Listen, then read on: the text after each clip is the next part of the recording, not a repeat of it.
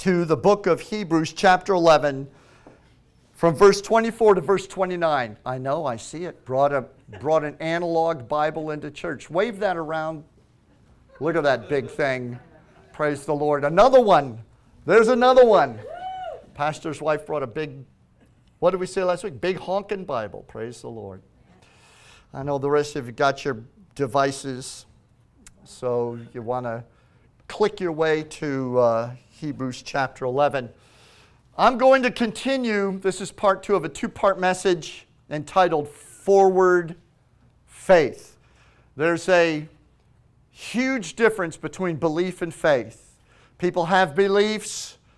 They can remain static. You can have believed something.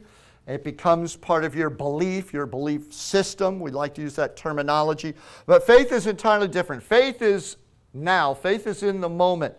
Faith is you acting on what you believe in the present moment at any given time. So unfortunately for us, too often of the time, Jesus, His Word, is relegated to beliefs.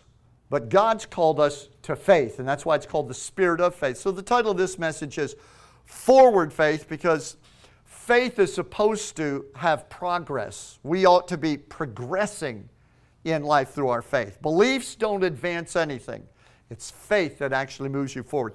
And probably one of the greatest illustrations of that is the little synopsis here of the story of Moses. Between these verses in Hebrews 11, 24 through 29, they just give us a little consolidated picture of Moses' life and how the Lord engaged him at 40 years old, and until the Lord took him up, he walked in forward faith, and what the faith that man walked in, what it did for himself and those around him. So I'm going to begin reading. There's 8 words in here that we're going to identify. They are 8 essential steps to living or progressing in forward faith. Let's start.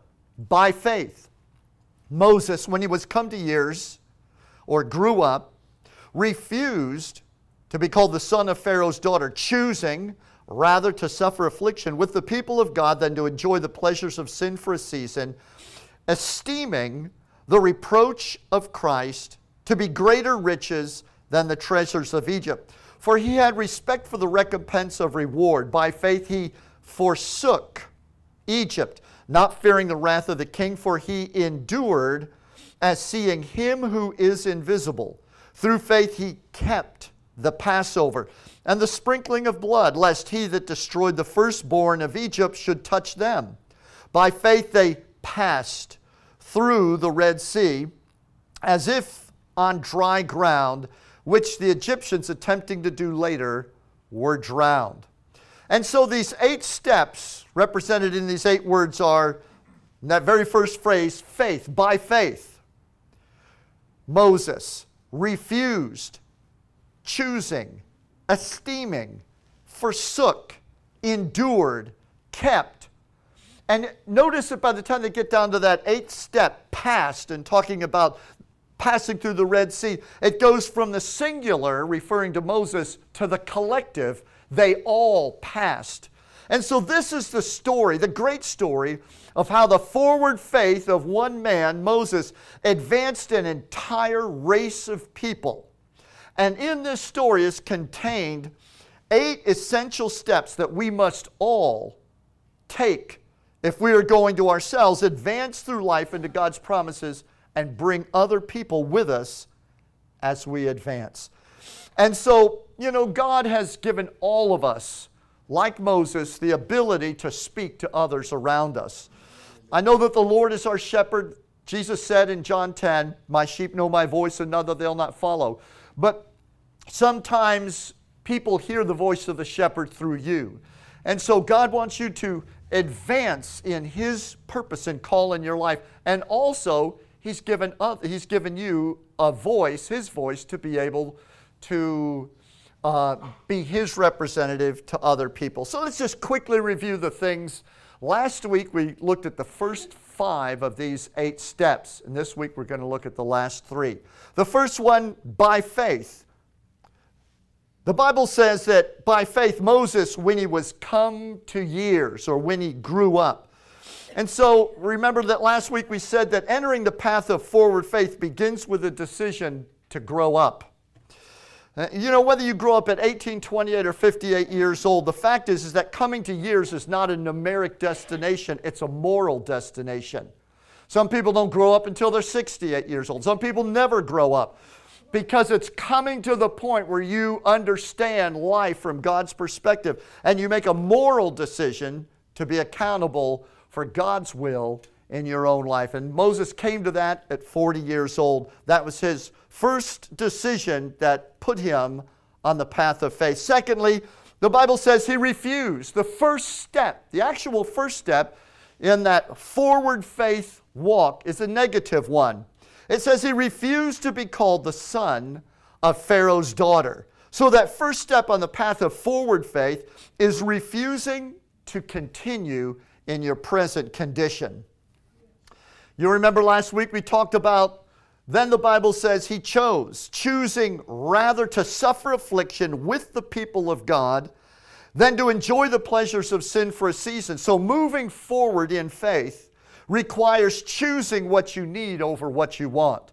Moses made choices, and they were negative choices so far as his own flesh and the personal comforts of his life, but they caused him to progress into God's purpose and will, and he eventually leads an entire race of people into God's purpose for their life. Number 4, esteeming, evaluating.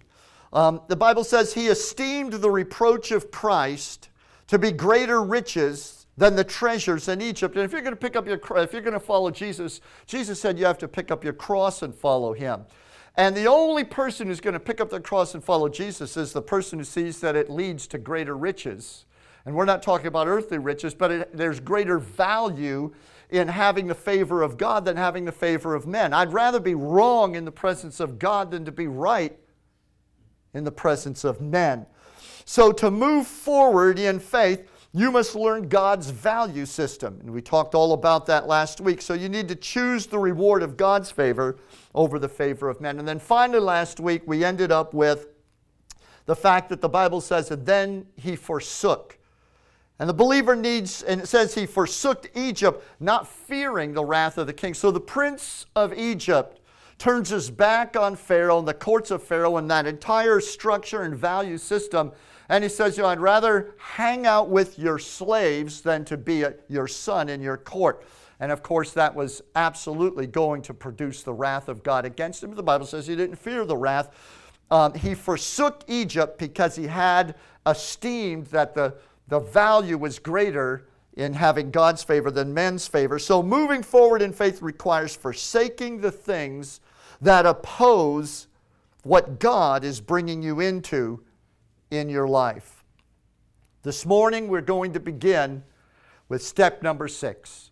By faith, he refused, he chose, he esteemed, and he forsook, and now the Bible says he endured. And some of you may wonder, why am I not enduring? Why is it that when I take a step forward, quote, in faith, that I don't seem to be able to stick with it, I don't endure? So listen up, and let's find out what's involved in enduring. The Bible says he endured as seeing him who is invisible. Forward faith, if you're going to walk in forward faith in this life, it requires endurance. It requires endurance in order to push through the resistance that Satan's going to raise up against your forward progress in God. If you choose to enter the path of forward faith, if you're going to walk by faith and walk with God, walk in the power of the Holy Spirit, have that blessing and the benefit of God's moving in your life, there is going to be resistance. The very moment that you make the decision, resistance is going to rise up against you, and it's going to take endurance, because faith is a fight. Faith is a battle. Faith is a fight. You don't drift through life by faith. You fight through life by faith. So forward faith is a fight. And it's one that you absolutely must win by overcoming the obstacles that Satan puts between you and God's will that's stretched out in front of you. 1 Timothy 6:12, most of you are familiar with it. It says, fight the good fight of faith and take hold. Everyone say take hold.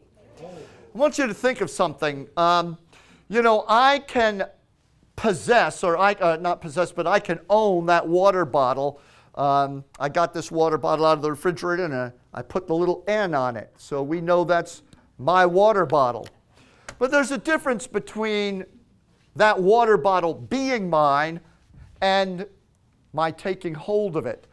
I can't sit it there and enjoy the water that I need simply by encouraging myself that I do have a bottle of water. What do I need to do? To have the benefit of it, I need to take hold. And that way I can access. I have a certain amount of control. So God wants you to possess eternal life. Eternal life includes peace and healing and all the blessings and promises of God that Jesus has promised in our life for those whose names are written in the Lamb's Book of Life. And so Paul writes, fight the good fight of faith and take hold of eternal life to which you were called. So God has called you to eternal life, but you need to take hold of it. It's not enough just to have your name by grace written in the Lamb's Book of Life. The Lord wants you to walk through life with victory. And in order to have that victory, you need to take hold of it. In order to take hold of it, you need to fight the fight of faith. We defeat the objects to forward faith, the opposition that the enemy raises, with endurance. Sometimes you need to just stand against the enemy. Resist the devil, Peter said, and he will flee. Submit to God, resist the devil, he will flee from you. So there is a fight to faith, and it's the one that you must win. First of all, let's clarify endurance. Endurance is not gutting it out in your own strength. Endurance is not your toughness, because some people are tougher than other people. This has nothing to do with your personal toughness.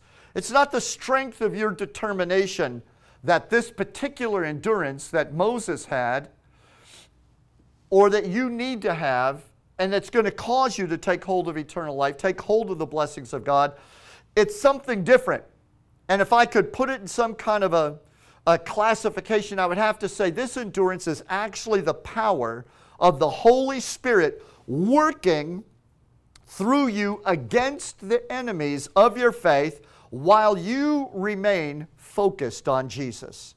So while you've set your vision, your determination, your affection on Jesus before you, looking to Him, the author and developer of your faith, keeping that vision in view that God's put before you, putting one step in front of the next, you're going to run into resistance. While you're looking at Him, the Holy Spirit furnishes an anointing, if you will, of power through you to break down the resistance of the enemy that stands before you. That is endurance. It comes from God. And that's why the Bible says, fight the fight of faith. Fighting the fight of your determination is not going to cause you to overcome. It's going to take the fight of faith to cause you to overcome, because you need God's supernatural impartation for you to endure. Nobody's going to endure to the end without the anointing of the Holy Spirit. Can you say amen? So 2 Corinthians 4:17 and 18 kind of speaks to this when Paul writes, for our momentary light affliction. I think sometimes I've thought, God, you are really kidding. This is a light momentary affliction. But in contrast to the blessing that God's bringing into our life, everything we go through is a light momentary affliction. By the way, they're all momentary. Trials come to pass. They don't come to stay. They come to pass. And so Paul writes, our momentary light affliction is producing for us an eternal weight of glory. And mark that word, producing. Our momentary light affliction is producing for us an eternal weight of glory far beyond all comparison, while we look not at the things that are seen, but at the things which are not seen. For the things that are seen are temporal or earthly or passing away, but the things that are not seen are eternal. And I love the fact that he uses the phrase, our light affliction as we go through them is producing this eternal weight of glory, but it's only while we are keeping our eyes on Jesus, while we are looking to the Word of God and to His promises. When we look away, we disengage, we disconnect, we're looking at the waves, we're looking at the circumstances, complaining, grumbling, in fear, nursing our doubts and anxieties. Everybody has doubts. Everyone has anxieties. Faith is not the absence of doubts. It is the insisting on keeping your eyes, your emotion, your confession locked on Jesus in spite of those fears. In spite of the doubts, in spite of the anxiety, I'm going to stay faithful to what God has said. So the Lord's not scanning your soul and saying, I see a little doubt in there. That's it. You come back when you get that thing straightened out.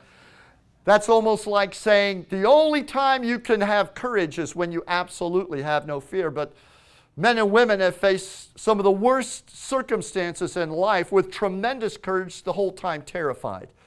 And so it is acting with courage in faith in spite of the doubts and fears that you're facing at the time.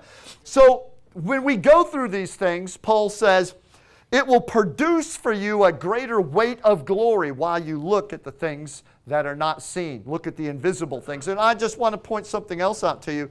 I noticed many years ago that Paul doesn't say that it'll produce for us the looking to the invisible, looking to the Lord, looking to the Word of God, looking to what is not immediately naturally visible to us, but certainly is real and eternal, the truth of God's Word.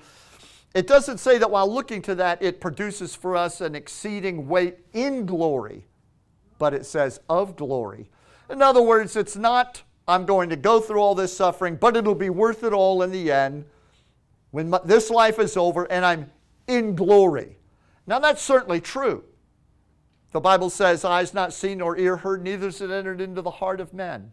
The things that God's prepared for those that love Him. But that's not the glory we're talking about. For the Scripture says that looking to Jesus, looking to the Word of God will produce for you a greater weight of glory. Which leads me to believe that he's talking about God has a glory that He wants to manifest now in your life while you're looking to Jesus. He wants to produce a greater weight of glory. And without going too far off the path, let me just simply say that the word glory is a spiritual term that refers to function. As I've said many times before, when the eagle soars, he's in his glory. When the salmon is leaping up the water ladders to the spawning grounds, he's in his glory. An athlete running and winning a race, a pole vaulter, a mighty warrior, they're in their glory when they're doing their thing. You take the eagle, you plunge him underwater, he's not in his glory. Every glory has an environment. It only does its glory in its environment. You can't throw the fish up in the air and expect it to be in its glory. It can't swim in the air. Our environment is the presence of God.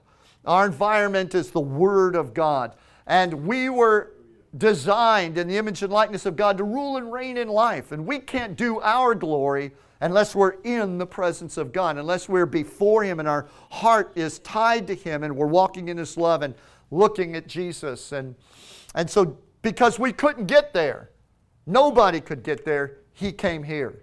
He came to us because we couldn't come to Him. He brought the glory to us because there's no way that we could come to that glory in and of ourselves. So the idea is that while we're looking to Him, He's producing, while we are enduring against these trials, a greater weight of glory. In other words, of function. Just like the eagle soars. What does God do? Well, His love triumphs. He fulfills. He brings peace. And so the Lord has a God glory that He wants to bring into your life, into your situation as you go through these things, but it's while you look to Him, while your eyes are on Him. So I've shared with you two verses that have to do with endurance. I've shared with you the verse that says, fight the good fight of faith, take hold of eternal life. Take hold of eternal life.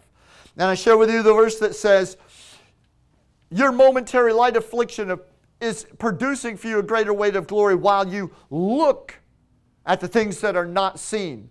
So take hold of the call of God. Take hold of the life that you're called to, and look at the unseen. Those two things involve endurance, producing endurance in our life. But let me ask the practical question that you should be asking if you don't already know the answer. And that is, how? How do I take hold of a calling? I could take hold of that bottle because it's physical and it's right there. But God has called me to eternal life. How do I take hold of that? I can't touch it with my hands. So in what way and by what means am I going to take hold of eternal life? And how do I see what is invisible? How do I look at the things that I know are real and true, but they're not available to my natural eyes? I can't see them. How do I take hold of the call, and how do I see what is invisible? I do it because they are accessible to me in the Word of God. It is by taking hold of the Word. It's by seeing the Word of God, believing God's Word, acting upon God's Word. God's Word provides the handle to God. That's why the Bible says Jesus is the Word made flesh. The Word of God brings Jesus to me. Faith in God's Word. And so if I could put it in practical terms that you could actually do, I would say that you take hold of eternal life, you see what is unseen by declaring what God's Word decrees about you. A decree and a declaration are similar, but there's a difference between them. A decree is a legal statement. A judge makes a decree. God has decreed certain things. Nobody's going to rescind His decrees. No one's going to undermine them. Nobody's going to overturn them. God makes a decree. That decree stands. But who is declaring His decrees? A declaration is the announcing, the establishing, the imparting of a decree that has been made. A decree has legal force. But until people declare the decree, until they establish it, the power behind that decree cannot enter into the circumstances in your life. And so the Scripture says in Psalm 2, verse 7, I will declare the decree that the Lord said to me, quote, you are my son, today I have begotten you.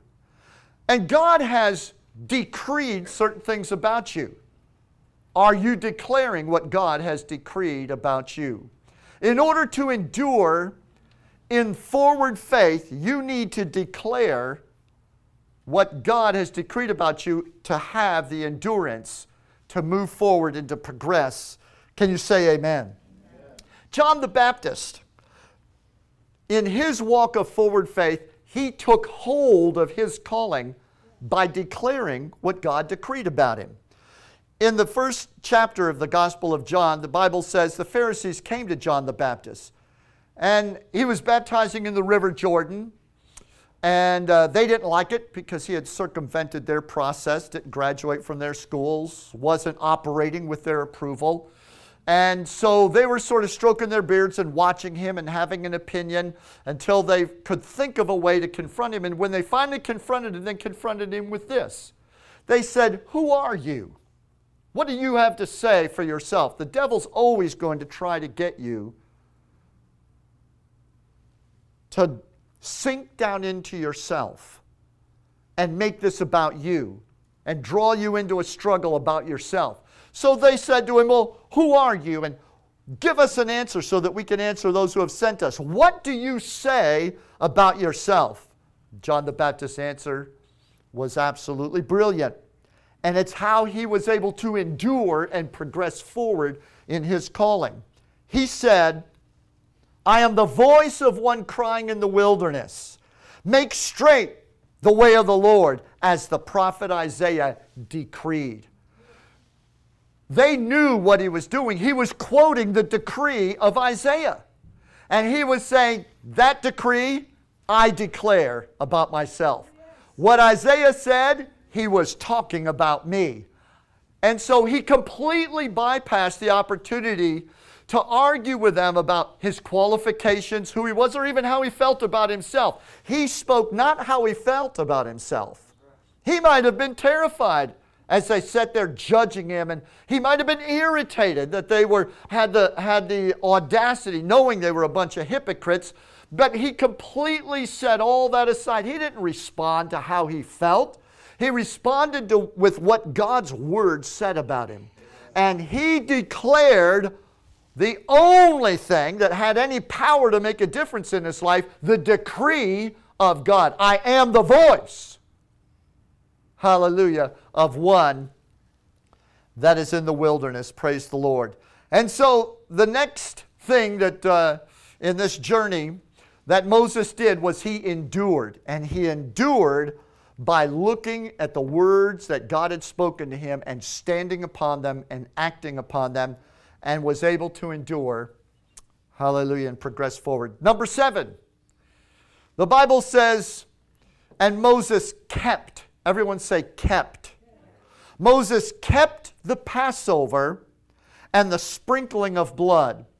You remember the story. If you haven't read it recently in your Bible, you probably saw the movie. All of the plagues have come upon Egypt, and still Pharaoh is hanging tough. He's still saying, I'm not going to let the Hebrew slaves go. These people are they are my economy. How am I going to build these pyramids if I don't have these Hebrew slaves? Are you out of your mind? I'm not going to let them go. But God had sent Moses, and he said, you challenge him, you tell him if he knows what's good for him, he's going to let my people go. And so all these plagues have come, 1, 2, 3, 4, 5, 6, they just keep coming. But still, he says, all right, I'll let them go. And then he thinks about it and he changes his mind. But finally, there's a last plague that comes and it breaks him. And that was the death angel swept over Egypt and took the life of the firstborn in every household. But if you remember the story, God gave Moses a specific instruction. He said, I need you to go tell Israel, everybody get your family under the blood covenant. Because as the death angel passes over, he's going to drop down on every house the night that he passes over. If you are under the blood covenant, he will not enter your house. He won't touch your children. And so he said, all of you, I want you to have that Passover meal and then put the blood of that Passover upon the doorposts and the lintels of your house. The death angel will pass over. And the Bible says by faith, Moses kept that covenant. He kept the Passover and the sprinkling of blood. He kept the Passover and the sprinkling of blood. And all of the Hebrew families were spared the wrath of the death angel. Now, what does this mean for us in our forward progress in faith? Well, actually it means everything. This is a make it or break it, non-negotiable point. Because if we miss this point, we literally get knocked off the path of forward progress in God. The enemy eats your lunch and it's all over with. And this seventh step is what I call keeping covenant. He kept covenant with God. And here's the way you want to think about this. God's plan to deliver Moses and the Israelites depended on God breaking Pharaoh's will. Think about it. God wants to break the devil's will concerning you. Some of you feel like you've been in a lifelong battle with certain things, struggle with certain addictions, fought with certain inner weaknesses, come up against a repetitive series of circumstances that just keeps coming at you throughout life. Your youth, your teen years, your 20s, your 30s, 40s, 50s, you go through life, this thing just keeps coming around. It's cyclical. And you want to break this thing. God sent Moses, but just sending Moses was not enough to affect the deliverance of God's people. The Pharaoh was dug in. And the enemy is going to be entrenched and dug in against you. And in order for you to be delivered, God has to break Satan's will. Amen. Let me say it again. I'm going to try English. God needs to break the devil's will against your life. And he wants to do it. In order to do it, you must keep the Passover or keep covenant with him. The Lord will intensify every plague. He will go from one intense outpouring to another until finally the breath, the attitude, the will is gone out of the enemy, and he moves over onto the other side of the street, just lets you pass by. He sees you coming, he pops a couple of Maalox, takes a BC powder, and crosses the street to the other side. He won't even mess with you anymore. He's had it. He's broken. Instead of him breaking you, wouldn't it be nice for you to put the devil on medication instead of him putting you on medication? Wouldn't it be wonderful? Instead of you breaking and crying, you got the devil in a heap on the side of the road crying. He's just can't take it. He's tired of messing with you. God wants to break his will. You can't do that yourself, but God can do it. You must enter into that blood covenant, and you must keep that covenant, because God's plan is to deliver Moses and to deliver you, and in order to do it, he's got to break Pharaoh's will. In order for that to happen, you have to enter and keep the blood covenant with God. So that God, and listen, here's the key. The reason you enter the blood covenant, and let me just say, without going into big long explanation, the blood covenant is what makes you and God one. The blood covenant in ancient times took two separate parties, brought them together into oneness. Once they became one, the assets and the liabilities, the assets and the enemies of one became the assets and the enemies of both. Combining together. That's, by the way, what a marriage is. We take on one another's assets and we take on one another's liabilities. It's now our fight, and it's now our victory. When we enter into blood covenant through Jesus Christ, whose blood washes away our sins, that made us children of the Most High God, we are covered in his blood. We have his name. There's a oneness between us and God, which means this, and this is why God told Moses, get in your house, put the blood over that house, because what's going to happen is, when you get under the blood covenant, it causes God to treat Pharaoh's resistance against you as resistance against himself. When you walk in the blood covenant, when the devil fights against you, God sees it as his fight against the blood covenant. When he attacks you, he's attacking the covenant. When he fights you, he's fighting the blood. Do you understand what I'm saying to you this morning? Listen as Isaiah describes it. Chapter 49, verse 24 and 25 in the book of Isaiah. Can the prey be taken from the mighty, or captives from the tyrant be rescued? But thus says the Lord, even the captives of the mighty shall be taken, and the prey of the tyrant shall be rescued. For I will contend with those who contend with you, and I will save your children. Ooh, glory to God. See, God wants to contend with those who are contending with you. God wants to fight with those who are fighting with you. When you get under the blood covenant, you belong to him. He's with you. You're part of him. So when the devil comes after you, he's coming after the covenant. And so the Bible says that when he entered that forward faith and began to move out in God, and God was sending one attack after another upon Pharaoh, he said, if you're going to really get through this, you need to stay in that covenant. You need to get in fellowship with me and stay in fellowship with me, because then not only will you endure, and the things that are falling on the enemy, I'll deliver you from those things, but I will personally take his assault against you as an assault against me. You know, that's why it's called the fight of faith. It's a fight of faith because you can bring a gun, I'll bring Jesus. You can bring bills, I'll bring Jesus. Sometimes the enemy brings all those bills. By the way, how many of you know sometimes the devil didn't rack up all those bills? Who racked up all those bills?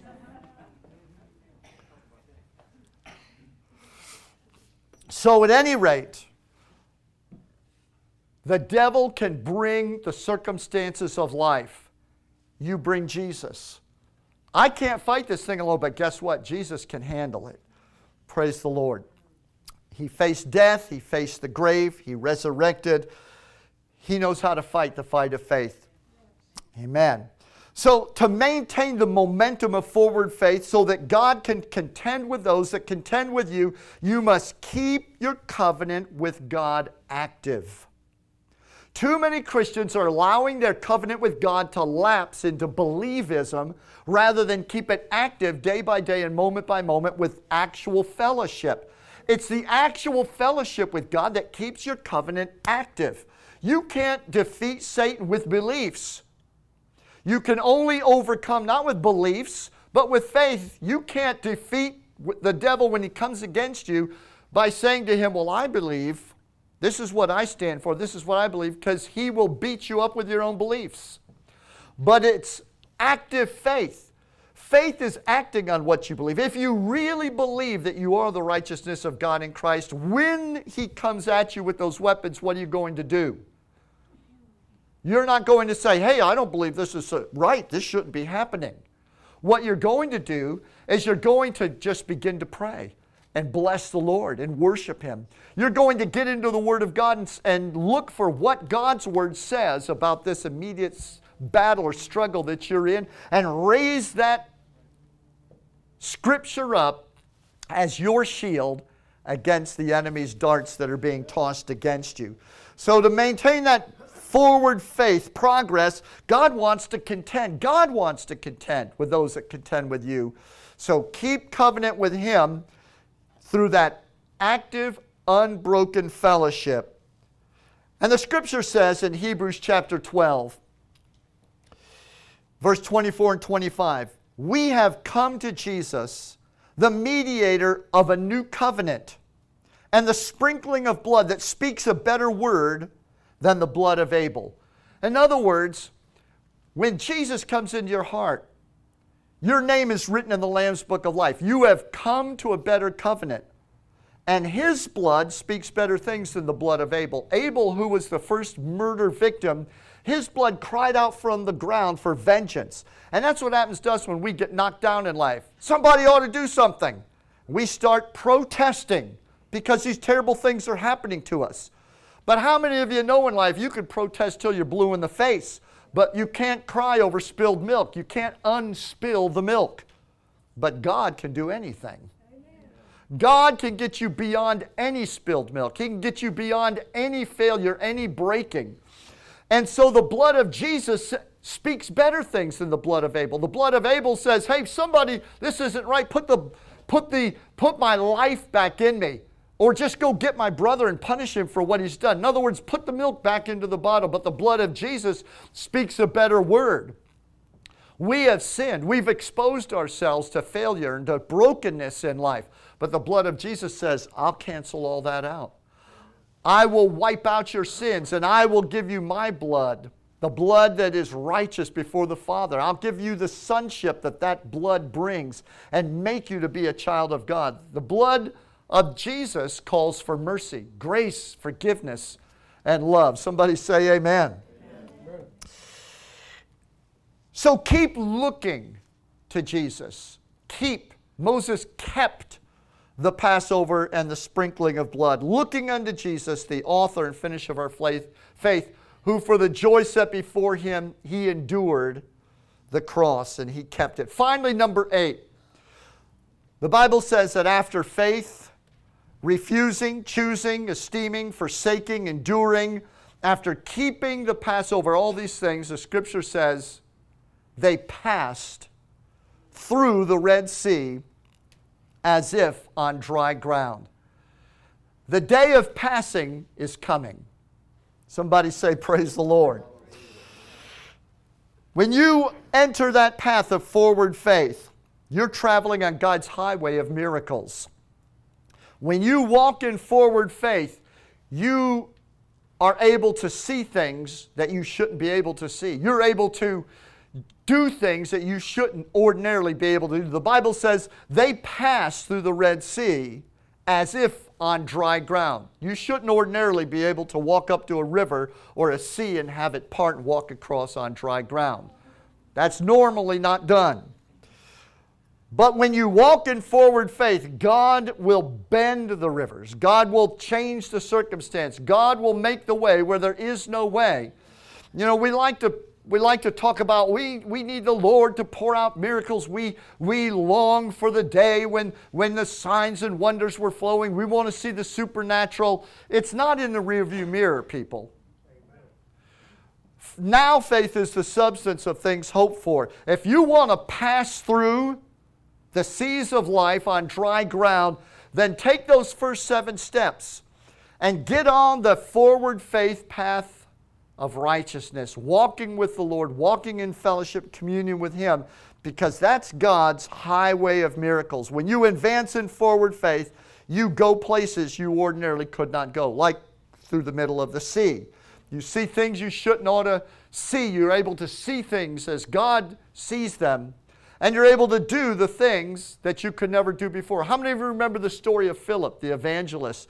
The Bible says in Acts chapter 8, verse 39, that the Spirit of God snatched him away and dropped him in the middle of the desert, or snatched him away from the middle of the desert and brought him to another town. So you can do things you ordinarily wouldn't be able to do. And in order for that to happen, we walk in forward faith. I'm going to close, and I want to say this. Now you are walking in forward faith with the Lord. You're walking in these 8 steps, and you're advancing through life until one day it's going to bring you into His eternal glory. Step by step, advancing every step of the way. Life has a purpose, and God wants to bring you into that ultimate purpose. People like to say, well, you know, I think the important thing is the journey. And that's true. I think that's to a certain degree. The journey is certainly part of life. But anybody who says that the destination isn't important isn't going anywhere. They're just walking around in circles. A journey has a destination, and everything is about arriving. Everything is about getting to that place. And God wants to bring you into His glory. He wants to bring you into that place that He has provided for you. Before Jesus left, He said, in my Father's house there are many mansions. If it weren't so, and the word mansions doesn't mean what you're thinking. If you picture a mansion in your mind, it means an abode, a dwelling. In other words, God wants to receive you as His son and His daughter. I don't know what eternity holds, but the Bible says, eye has not seen nor ear heard, neither has it entered into the heart of men, the things that God's prepared for those that love Him. If life is filled with purpose and beautiful things and wonderful things, aside from all the rough stuff, then how much more eternity will also be filled with purpose? Think about this. Jesus said to the disciples as He was instructing them with parables, He said, I've delivered a certain number of talents, a certain amount of money, a certain amount of talents, and asked my servants to spend their life working with this and multiplying. And it says that when He came back and reckoned with them, He said, I gave to you 5 talents. Now you are faithful to multiply them as 10 talents. Enter into the joy of the Lord, and here are 10 cities to rule over. Which was His way of saying eternity is going to have purpose. There's going to be work involved. Maybe not strife and struggle, but there's going to be progress and purpose. Which makes me happy, because when I think about just floating around on a cloud, playing music forever, I just want to go right out of my mind. But the idea that there are things to do in eternity, and this is just a mere foreshadowing, is to me exciting. And so the walk of forward faith will bring you to that place. And this morning, for the Christians, those that are saved, you've heard this message. There's no use in me re-preaching it or going over these points. There are those 8 points. Get out and do them. I told you last week the way to deal with this message, take it, use it as a gauge on a regular basis. And look at your own life. Go through these 8 steps, and it will jerk the slack out of you. It will help you. It'll encourage you. But for those that don't know the Lord, have not entered into that path, Let me say to you this morning, you may believe in Jesus. You may have beliefs. But deep down in your heart, you know that having belief in Jesus is not what Christianity is all about. There's definitely more, and the lack is evident to you.